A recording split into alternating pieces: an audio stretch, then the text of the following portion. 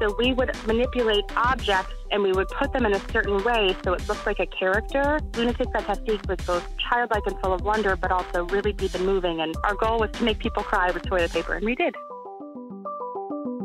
Welcome to another episode of the Interesting People podcast. Today, I'm joined by Jessica Binder, a theater teacher. How's it going, Jessica? Hi, I'm doing well. How are you? I'm doing great. So you are a theater teacher, and you also have a background in puppetry. Yes. What got you into teaching? I've always loved theater, so teaching theater seems like a fair connection to make. Throughout the years, I've been acting, I've been directing productions, I've been making puppets, and at some point along the way, these things have a lot to do with teaching. So like directing is that not teaching the presenters or the performers how to come to a production, so that seems fair and logical. And my master's is in theater education. So at some point along the way, I'm like, you know what, I'm just going to make it official, and I'm going to go back and get a degree in teaching to take theater into the classroom. You're from out west, right? Yes and no. My heart is, oh my goodness, I definitely left my heart in San Francisco. But I'm from Maryland. I grew up in Howard County, and I moved out west. I moved to California after I got my undergrad in theater from the University of Maryland. And actually not just out west in California, but I also lived in Hawaii working for a theater company out there as well. That had to have been beautiful. What kind of theater do they do in Hawaii? Well, there's a beautiful variety of theater in Hawaii. Just like anywhere you go, there's a nice whole variety of things. I ended up working with MAPA, which is the Maui Academy of Performing Arts. The sector within which I worked was a children's theater touring company. What a blessing. We were paid to go to present theater to student groups around every single island in Hawaii. We were paid to make theater like a part of their day-to-day lives. I'm like, I'm getting paid to do this. Like, I would pay to do this. You know what I mean? It was that, and it was watching kids get sparked with the love of both theater and storytelling, and that was a children's theater and puppetry component as well. So just wonderful theater magic was happening out there. From my notes, I see it looked like you studied at Emerson College for a while, right? That's right. My master's is theater education from Emerson College in Boston. So I was living in New England there for a handful of years. I was working there and studying and acting and teaching some outreach programs as well as some theater programs. And ultimately, I ended up getting hired to teach on the East Coast. This sounds like something out of the Hunger Games, a Peace Games coordinator. Was that your title up there? Yes, the Peace Games. Maybe not like the fantasy fairy tale of Hunger Games, but it was a huge part of who I am and how I roll. I was hired from Emerson College. Jennifer Greer Morrissey was my boss, and basically she asked me to help coordinate my peers as well as myself being Peace Games workers. We would go into a variety of school programs and school systems, not always, but often in struggling communities, and to give them tools on how best to communicate and how to create peace within their community. I would bring a creative or artistic component, but it could be literature-based, it could be movement-based, but the idea of giving them language to communicate how they're feeling. So even if something is tense or uncomfortable, they can use words and language to communicate it versus a non-peaceful choice. So in a way, it's like nonviolent conflict resolution. And we were doing that within classrooms as young as elementary and spanning up to middle as well. And I got to help people bring that into classrooms. It was such a blessing. So emotional education as well as theater education. Yes, and theater really wasn't the main component. That's just who I am, so that's what I bring. But these people were everything from students that were not majoring in theater. There were people volunteering for AmeriCorps that were a part of this as well. I love that you said emotional education. We would never call it that, but that is exactly what it was. And on the puppet side of things, you were a part of Lunatique Fantastique? So yes, Lunatique Fantastique, or we called it Loon Fan for short, and that was based in San Francisco, and that was run by the artistic director and founder, Libby Wessel, and she was literally and is still, she's a genius. Like, she's a mastermind of all things, not just puppetry, but like found object puppetry. We wouldn't construct puppets or Muppets, although I love Muppet-style puppetry. Her work was more found objects. You know, when you watch a Pixar movie, before it starts, the little lamp jumps on a ball, and he's cute, and he gets embarrassed when he pops the ball. Yeah. So that little lamp, he's moving the way a lamp needs to move, but he's also showing you a character. So we would manipulate objects and we would put them in a certain way so it looks like a character. And we told stories that were both charming and uplifting and childlike. There's a whole show called The Wrapping Paper Caper where we animated wrapping paper, but it looked like a little girl, a man detective. So there was different objects that could become characters. But then we also did work with them that was really earth-shatteringly powerful. Actually, through Loon Fan, we run the best of the San Francisco Fringe Festival for a beautiful show called Fixed Boundaries. And it was all about the Israeli-Palestinian conflict but it was told through a cute character made of toilet paper, and how you or I, if we had a childlike perspective, may just see us all as one people, but the characters are taught, no, we're divided. We're a divided people. We have different sides, and how do they deal with that? Lunatique Fantastique was both childlike and full of wonder, but also really deep and moving, and our goal was to make people cry with toilet paper, and we did. And it's also, I would imagine, a little bit more easy to inspire in the fact that if a child or someone watched this, they could then take normal items and start doing puppetry instead of having to afford a puppet or something like that. I love that statement. Yes, it's so true. And actually, we were really big on that, specifically when we did children's-based theater work. We would have the students come up after, and we would say, like, touch this puppet, hold it, look, it's just a scarf, or it's just wrapping paper. But when you move it this way, it can become this. It was so amazing and cute to watch them have that light bulb go off. Like, I have this at home. I can animate at home. What was your first experience with puppetry? How'd you really get into it? For me, I would say always. I feel like in a way, I'm going cheesy on you, we are all puppeteers because when we were little, we all picked up an object and made it move and had it be a little something. If it was a little figurine that was like, look, I'm the good guy, I'm the bad guy, yeah, ooh, ah, we were puppeteering and we didn't know it. We're just playing make-believe. So I feel like puppetry is just a formal way of saying, you know what, I'm willing to make believe that these are characters, that they have a truth, that they have a story. So I think as little as like a little person, a little child, animating stuff was fun. And then I would watch on Sesame Street or the Muppet movies and be like, oh, like they're puppets. I always knew they were puppets, but I also believed that their characters had truth to share. It was like make-believe, but also powerful. And I always loved it. And somewhere along the way, I think it clicked. I'm like, I could do that. I could not just appreciate it, but I can actually do that. And actually, funny story, I went in my undergrad in my sophomore year of college at the University of Maryland, College Park. I was in a program called the Scholars Program, so Scholars in the Arts, I highly recommend. And I went to the head of my program, and I was like, hey, I really want to learn about puppetry. And I hadn't really pursued it yet. There was no internet. I couldn't, like, Google, like, puppetry or, like, how to puppet or watch YouTube videos. Like, none of that existed. And I was like, how do I learn more? And then the head of the program said, do you want to teach a course to your peers through the Scholars in the Arts program on puppetry? And I was like, yes, I don't know what I'm doing. I don't know anything about it. I better learn fast. And so my entire winter break, I just lived at the library and I read everything I could. I was like a hungry, ravenous reader, and I read everything I could in puppetry. And I came in and I taught my peers about how to build Muppet-style puppets. That was movable, jaw, fully expressive character, hand and rod puppet, and we did an adaptation of A Midsummer Night's Dream with puppets because we were all learning together how to do it. Which character did you play? There were a handful, but mine was Bottom. So I got to be the braggart actor Bottom, and he both had this like funny furry beard, which was cute because when he turned into a donkey, his hat has little holes in the top, and I stuck his donkey ears in there. And so when he was hee-hawing as a donkey, Bottom already started to look like he could have been a donkey because he was a little furry already and a little confident already. It was fun.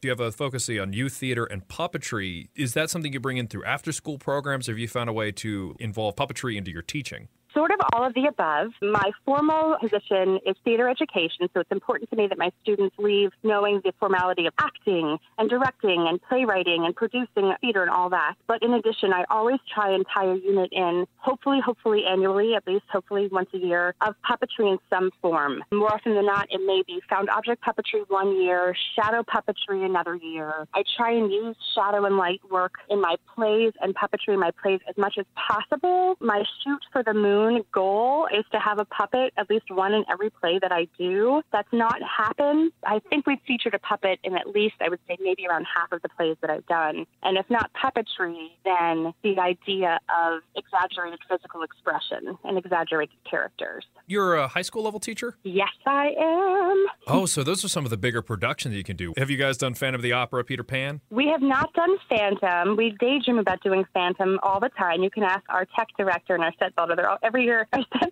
designer, he's like, Phantom? Like, he's just ready for Phantom. He's brilliant. We have done Peter Pan. Actually, Peter Pan is one of my favorite stories of all time. I think J.M. Barrie was a really imaginative, creative writer. We did Peter Pan actually just recently, not this past fall, but the previous fall, and that was incredible and magical. Do you guys do any wire work? Ooh, Ooh, I have so many thoughts on that. It's sort of a loaded question, and I know that you didn't mean for it to be. We have flown our actors before, including Peter Pan. We flew for Peter Pan, and previously we did Wizard of Oz, and we flew for Wizard of Oz, both like the Flying Monkey and the Witch, the Wicked Witch, and also the hot air balloon. So we do fly. It's a rather large expense, but it's one that theater companies save up for, so every so often you get that magical spectacle. The reason why I say it's a loaded question is, unfortunately, recently our county has started to be a little more stringent on certain policies, and some schools that would love to fly are being told that they can't fly, and it's a little heartbreaking because that's part of the magic of theater and one of the proverbial tricks in our bag to get to use. So hopefully that policy gets updated so flight is once again awesome, because it's very safe. It's full of a lot of thoughtful precautions by professional companies. It's magic. It's pure magic to watch unfold. And I have to imagine it's also a wonderful experience for the stage cruise students as well. Oh my gosh, it's incredible. I don't know if I can fully express to you and articulate the idea of going from a rehearsal, like, oh, I know I'm supposed to be flying in this scene. Like, oh, I'm Peter Pan or I'm the Wicked Witch. Yeah, I'll be flying. Into learning how to fly and being like, I am now flying. And thank goodness for the technical team that's helping to make it fly. Just that level of trust and gratitude and spectacle to know if I pull this cord in this way, this person goes across the stage or lands safely. It's incredible. It's incredible. I think one of the fun things about acting, especially with students, is they can kind of find different aspects of themselves on the stage. With puppetry, are there some shy students that really take to it? What do you see the students really get out of puppetry? It's the coolest thing. I have seen on so many different occasions in my life the sweet, shy, beautiful child put a puppet on and suddenly they can be a ravenous monster that eats pillows. It brings a different side of them. So someone who's shy is free to express. And I'm about to blow your mind because this blows my mind regularly. There is a component of puppetry that actually, I don't do this, I wish I did. There's a component of puppetry that actually is rooted in therapy. There are some students with some extra needs who, let's say a student who's on the autism spectrum, a student may not be able to communicate with people, but they can look at a puppet and they can have a conversation with a puppet. Puppet brings something magical out of both the student puppeteers, but also the people watching puppetry. As a viewer, we can know, oh, this isn't real, but oh, look at the truth and the possibilities out there. Anything is possible with puppets. They can fly, a kid can find different voices, they can find different ways of expressing themselves. It's incredible. I didn't know about the autism thing. That's incredible. There is a book that I read,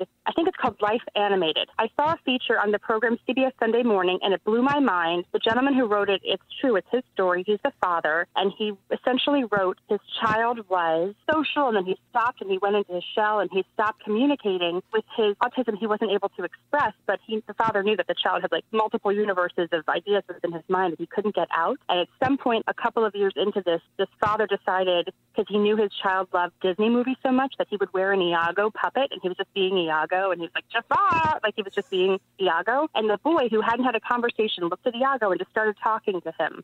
Just started talking, and he hadn't been talking.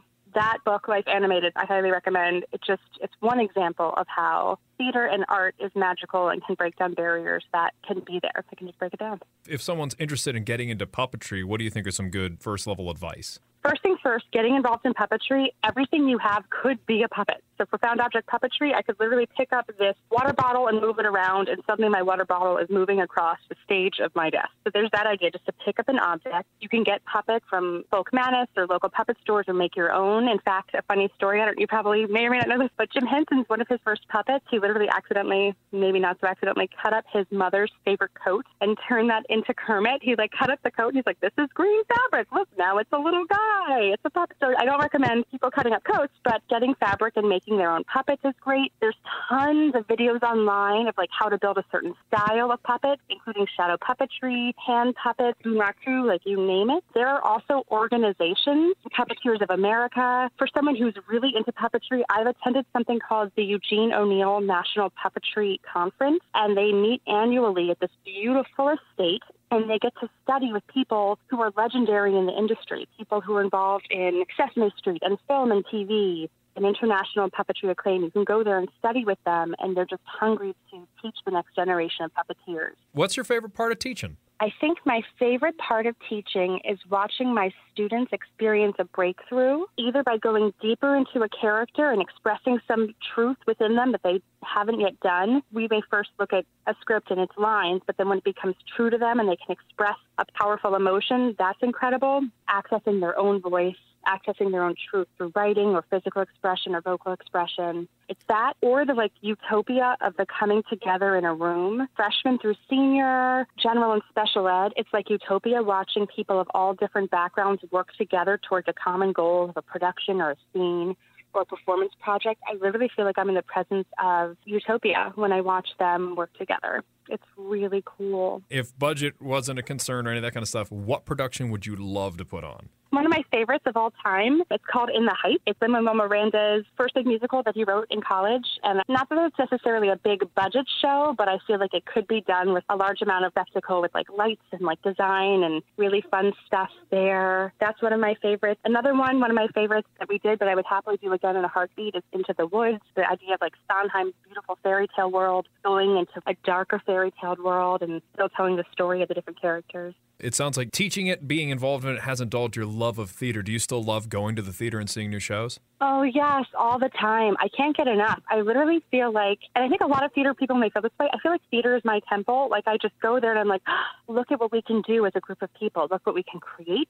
Look at what can come from a group of talented, focused performers, either through design or storytelling or choreography. There's just something beautiful about the big spectacle of theater and about the small, intimate moments of one person just breathing on stage and just communicating their character. I could go, and I have gone, to see shows back to back to back and be more. I would love to go again. So absolutely, I still deeply love it. I end every interview with the exact same question. What has you excited? What are you looking forward to? Ooh, what a wonderful question. A lot of things. I'm really looking forward to the spring musical my students are about to present. We're about to do The Mystery of Edwin Drood, and that's coming out at the end of March, the 22nd to the 25th. We're also a finalist in a national competition to get the rights to do Newsies based on the good deeds of our community. We've, quote, seized the day, and now we're a candidate for that. And the last thing I'll say is a very sweet man in my life, who I think was actually interviewed at another point in time, Chris Heedy, is working on a beautiful production sponsored by the Atlanta Center for Puppetry Arts. And it's all about a folktale come to the puppet stage called The Custer Wolf. And to watch him get to build and his designs and get to see his vision through, and for me to get to help him in any way that he needs, it's such a cool thing to watch just art come to the stage or puppetry come to the stage. That's some great stuff to be excited about. Thank you so much for your time. Thank you so much for your time. I appreciate it.